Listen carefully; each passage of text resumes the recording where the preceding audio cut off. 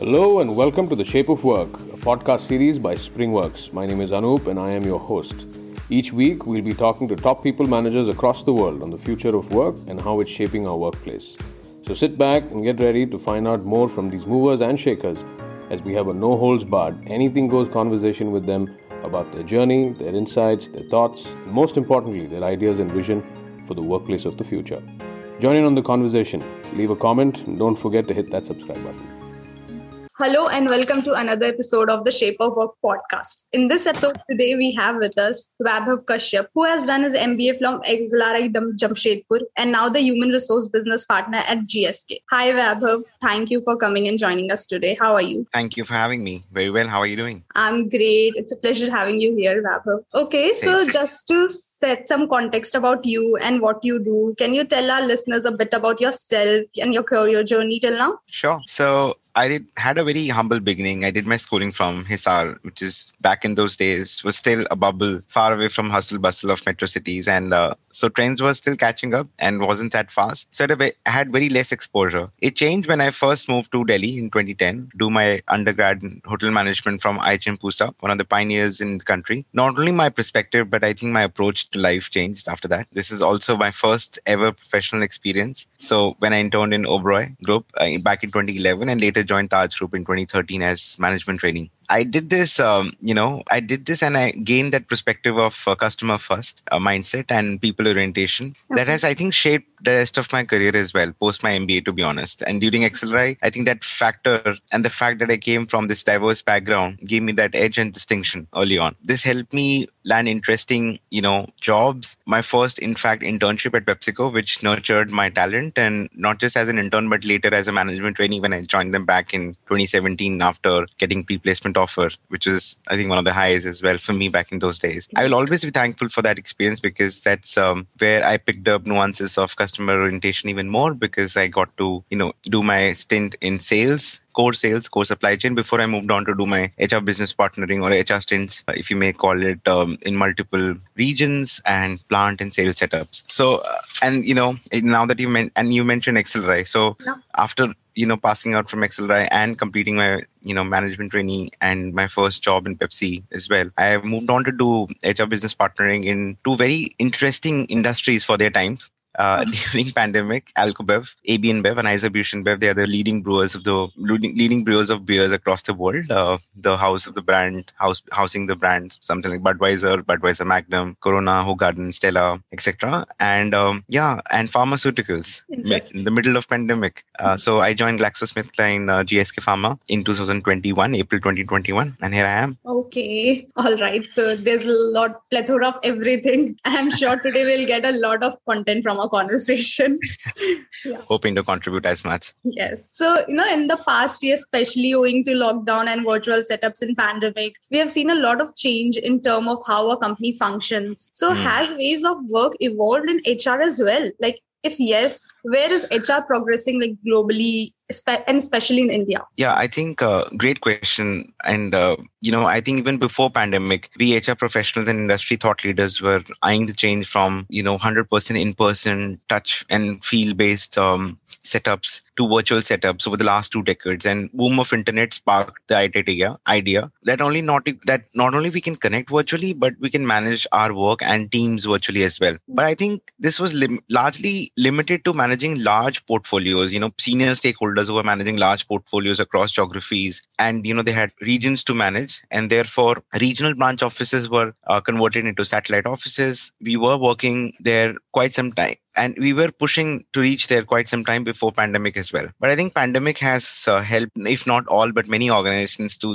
really speed up the change. And one of the good things is that across the globe, in almost every sector, there are organizations who have lived this change that has been spoken about in the past forever. So naturally, HR functions is not, has been aside as well. And we have evolved as well. We've connected, established networks, did our jobs well, and created value for business virtually. But I think this would have not been possible so organically if the change in the mindset had not started long back. Mm-hmm. I mean, if I go to the evolution of HR management, in fact, is the term HR management or human human resource management is coined in 1980s, right? And we have always focused on industrial relations since the dawn of industrial revolution in the past. So I think that's a big tectonic change. And I mean, it was Tata's, in fact, in India, who pushed the Jesuit Institute to set up, HR management college back late in 1940s, now known as the Xavier Labor Relationship Institute, or XLRI, as we speak, my alma mater. So from there to having well-oiled HR operating models in global matrix organizations, we've come a long way, and we've integrated technology along of the time into our systems well. Examples are payroll. We have the data management, storekeeping for HR, functions has been, adapting technology. The hiring management softwares, onboarding softwares, and so on and so forth has always been incorporated as and when the change was there and outside as well.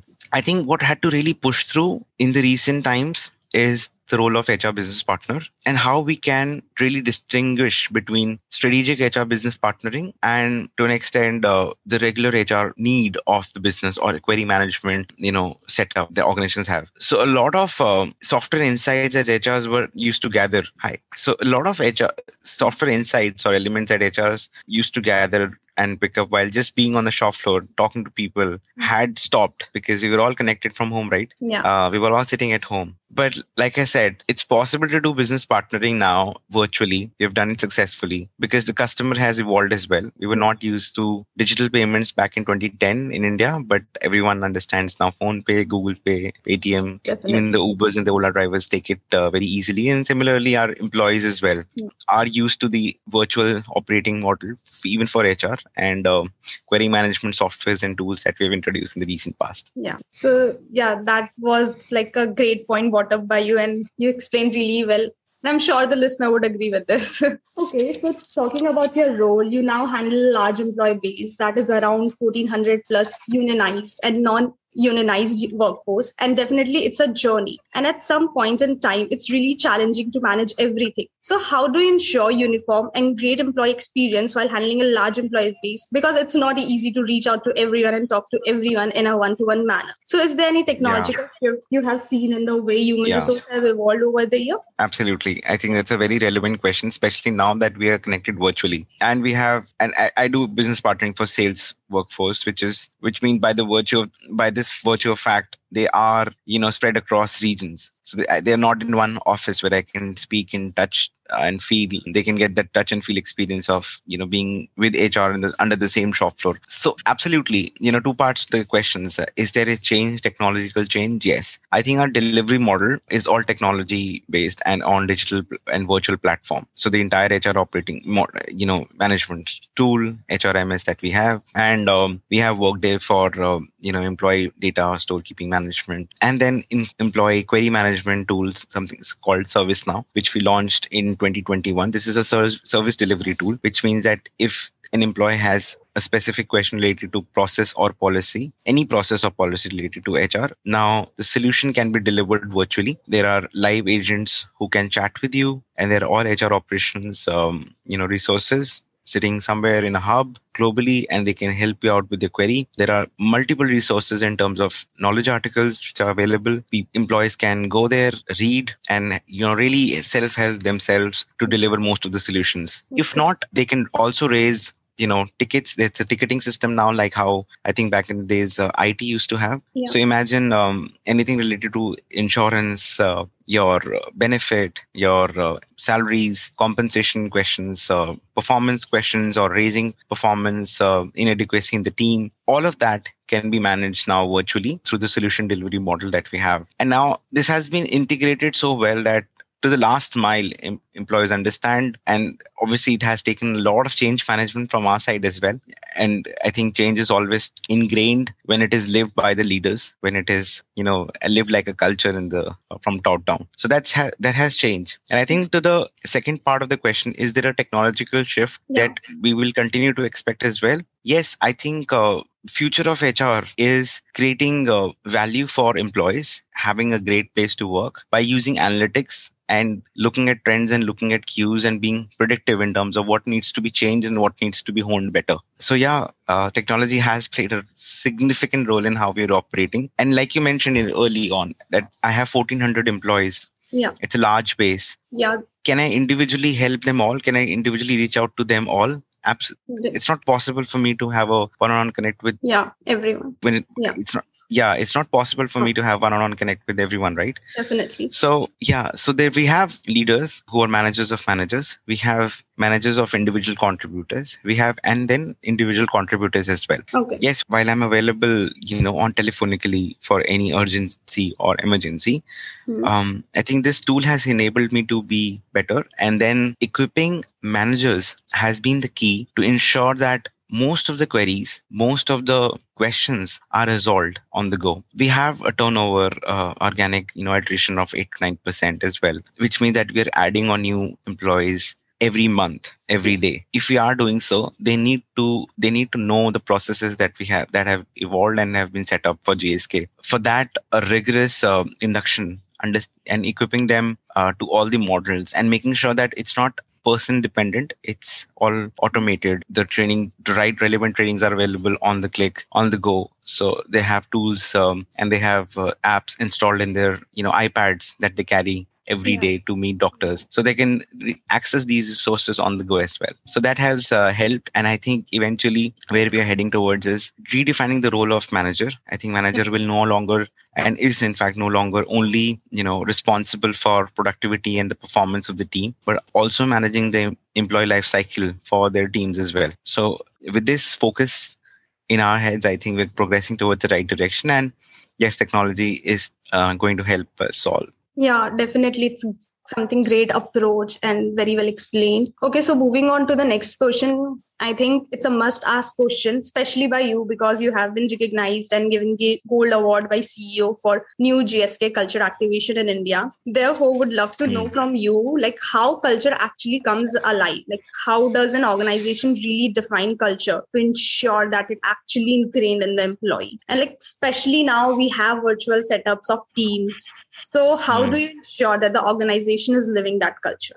Thanks for the question, Riddhi. I think it's a great one, especially for GSK, because I think we've been there in India for almost 100 years. It's a legacy organization, which means that our employees also have ingrained into GSK cultures and values in them, and it's a very proud thing to see this actually coming to life. Having said that, GSK in 2021 parted ways with the GSK Consumer organization, and there are two different entities now. And GSK globally, by Emma Wemsley, our global CEO, she's directly launched the new GSK culture. This is a very simple one, yet a very powerful one, which is to do the right thing, being ambitious for patients, and being accountable for impact. These are three culture values that the culture tenets that we live by. The idea is to, have this culture live across the globe. And with this new culture comes different mindset, different ways of working, different operating model. I think whenever an organization launches a new culture or talks about culture, and even if it is not a launch of a new culture, like in our case, the closest example that I can, or the example that I can give, or I most closely resonate with, is when you go to a family and you sit down to have dinner with them. There is a certain way that they behave, talk, take decisions, and interact with each other, and they just live like that, right? Yeah. To the family members, it just makes sense. Yeah. If the father of the family says something, or the mother or the kid or the brother or sister, whoever they are, if they say something, if they react in a certain manner, rest of the family members will say, hey, it is supposed to be like this. This is how it happens, right? This is how everyone reacts in the family. Yeah, that's normal. But when a new person comes into the family, especially after wedding, marriage, a new person comes into the family, and they may find it very different, sometimes irrational and not logical as well. Yeah. Because the perspective is different. Definitely. How they've lived and how they have grown up is very different. Yeah. And I think that's the best way I've learned to understand what a culture is. It's the way you live. Yeah. It's the way you think. It's the way you operate. It's the way how decisions are made. So for GSK, like every other organization, we have well-defined cultures, tenets, like I mentioned earlier. Yeah. And with the launch of new GSK culture, especially in pandemic, it was important that we not only create awareness, of course, it was top-down, so that there was leadership buy-in, there was a full, complete understanding of the leadership, but we also give actionables. We also give, tools and equip our teams with tools on how can they bring it to life. For example, there is one tool called SPADM, SPADM, single point accountable for decision making. Okay. It's the way how we will have team meetings now. Okay. There is another tool that we have called DIA, which is for, coming together and making decisions and having clear accountables as to who has to take decisions and who has to be informed for the decisions, so that we have more efficient meetings, so that we have more efficient, decision making, and the way our business model is handled and operated becomes simplified. So these are simple tools yet very powerful, and how culture actually brings alive. The other thing is, after implementation, there has to be a feedback mechanism to capture whether the pulse of the culture is getting reflected to the in the last mile as well. So we have dipsticks, culture dipsticks or surveys. We keep listening to our consumers or employees rather. For our HR, for us HRs, it's the employees who are consumers. So we keep listening to them as well in multiple focus discussions, in multiple forums, and we keep resonating, and we keep seeing that if it is getting resonated with the employees, the culture is getting resonated. And the last one is, I think, reinforcement. Without having to reinforce the idea that, there is a cultural shift, this is the culture that we live by, especially by leaders, I think it will not be able to bring that alive. So these are the few things that we do. And I think what has helped GSK is a very strong leadership buy-in, that why and how culture will help business, not just in the way we live, we operate, but also directly impact our productivity and what we want to achieve in the next couple of years as well, and business own targets. So when we say ambitious for patients,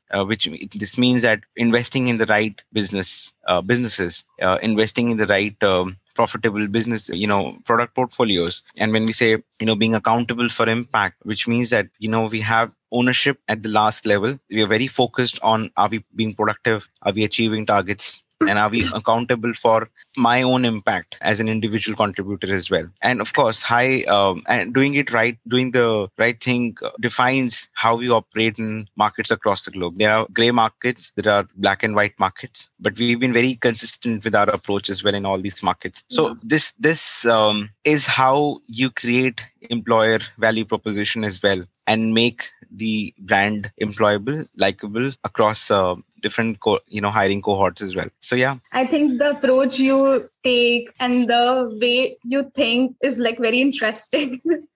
And the example you have given is explained everything so well. Thanks. So you worked across organizations, and someone who worked across organization, and also you worked with great managers as well. So what is something you learned as a professional and something as an HR professional? I'm happy that you have clear distinction between what you learned as a professional and what you've learned as an HR professional, because especially in HR we tend to overlap it, and whatever we've learned and honed in terms of our HR skills and competencies is something that we think is the right thing required, or a relevant skill required to be a great professional as well. Thanks for that. Okay. I think as a professional, I had to really understand the right mindset and high levels of ethical behaviors early on. I think it's one of the best behaviors to pick up, and it's a behavior. It's not a skill. It's a behavior. Having high ownership, being accountable for what you have to deliver, and the workplace ethics is something that you, as every professional, has to build on earlier, because that ensures and enables your team to trust you. And once they start trusting you, you get great opportunities, you get advocates, strong advocates at workplace, and eventually your corporate network builds from there. So if you are making a commitment in a dark room to a person who's not directly related to you, make sure that you deliver to that commitment as well, because these are the networks that will come back and either add to your reputation, or limit your reputation, or be detrimental to your reputation later on. That's something that I really had to sort of learn, because the hotel industry works on a very different operating model. It's consumers and customers are coming and probably not ever returning back, but here the employees are going to be there. It's not creating one-time wow factor. It's having consistent approach with them. As an HR professional, I think what I've learned is HR is not a popularity contest. It's not even management. It's not, and you don't have to be really liked, but you have to be respected by your stakeholders. Sometimes you take hard decisions. Sometimes you communicate, strong decisions. Yeah. Sometimes you give advice, solid advice, which is going to be beneficial in the long term, but it's, really hurtful in the short term. Yeah. For your stakeholders at times. And you have to do the right thing, irrespective of whatever context you're operating in, and you have to be, unbiased. So these are few things. Tactically, I think it's important to learn analytics early on, especially if you're starting right now. As an HR professional, analytics is going to be a big thing, which is going to define how we analyze data to create value for our customers, which are employees. Understand how can we shape up the culture? How can we create great place to work? I think that's important to understand the analytics. And I'm not talking about just Excels and pivots, but to really understand big data and understand how can we create big data to eventually bring predictive analytics into HR as well. So I think that's one skill to hone early on. The other thing that I have, learned as well is on communication skills, and the ability to speak English is nothing related to, or even not even remotely related to, having great communication skills. So I think these are a couple of skills that I have honed as a professional, as an HR professional over the years. Apart from the core knowledge, apart from the core functional skills and functional knowledge that you bring on, of course, HR is a vast field as a subject as well. So I've kept on adding those skills as well. But that's more of knowledge, building knowledge base, to be honest. Yeah. I think these are great points brought up by, and you have break some myth also, because, some people think that only finance people needs to be analytic and all, but no, HR also needs to be little analytical. For sure. Yeah, for sure. A lot more. Yes. So very rightly said. And so, that almost brings us to the end of our podcast. But before we go, can you tell our listeners or advise our listeners on the skill they should acquire considering the shift in work practices? Because work and workplace dynamics have changed in the past 2 years, as we know. So, what are some of the qualities they need to pick up with the changes in the methods and the way of work? Hey, thanks, Riddhi. I think analytics is something I just touched upon, so I'll not delve much into it. I think it's really important. I'll refer to an article published by Harvard Business Review, HBR, this August edition in 2022. There was an article called The C-Suite Skills That Matters Most. And they were talking about, what were the key skills that corporates across the globe used to look at while hiring their managing directors and CEOs. And early on, they were focusing on strong technical expertise, administrative skills, and the ability to successfully manage financial resources. These are a couple of things that they were, early on looking at. Now, if I were to think and draw a parallel for, HR executives or great HR executives, if I may, it'll probably be, early on looking at great understanding of the labor laws, compliances, and a person who's legally sound, can handle unions, can handle, conflicts. The second one would be having a complete understanding of operations management, right from HRMS to payrolls to compensation management, and all the HR practices. Can they set up those practices and policies? Have they, really put their hand in the dirt and, really rolled up their sleeves throughout the career? And understanding of the new HR operating model, which, performance management to talent management. Do they have an core understanding of sub functions? But I think like in the HPR as well, it was mentioned, and I completely agreed with it. Over the last 5 to 6 years, or in fact, the last decade, what, in industry-wide and globally, the recruiters are looking at something called high social skills, to be as a core skill to be a great C-suite. Because managing directors and CEOs are going to interact with multiple and very diverse set of stakeholders, walking right from government bodies to consultants to global stakeholders, internally and externally, to local employees at the very grassroots level. Okay. The ability to connect with them, influence, making sure that decisions are very effective and taken up by the team, and the ability to influence without direct power is going to be a key skill that is going to shape how effective and efficient leader you are. And it's a very soft element, right? It's not something that can be taught in the book. It cannot be something that can be taught in a single workshop. And understanding what these social skills are, having a great communication style, being empathetic, the ability to have have, right conversations at the right time, or unlock right networks, or build networks along with your career, having high EQ, all of these will sit under the umbrella of social skills. These are highly underrated and not talked about or not taught in colleges, not even in B schools. Forget schools. But I think if these skills are really honed at the right time, the head start in the college pass outs or young talent and young professionals will get in their career is something that is going to be extraordinary. I think so. Work on your social skills early on, which is a basket of skills. That's my advice to the listeners. I think that's great. And the article you have shared is also, thank you for sharing that article. And I'm sure there's a lot of takeaway from the content you have shared today. So thank you for sharing this. And yeah, thank you so much, Riddhi. That brings us to the end of our conversation, Vaibhav. But before we go, can you tell our listeners where they can reach out to you? Absolutely. Yeah. So you can reach out to me on my LinkedIn. It's Vaibhav Kashyap. And if you can just search Vaibhav Kashyap on GSK. And with GSK, I think you'll be able to look me up on LinkedIn. And I'm usually active and easy to respond on my LinkedIn chat as well. So happy to connect. Okay. Thank you, Vaibhav. It was lovely hosting you today. Thank you so much, Riddhi. Pleasure.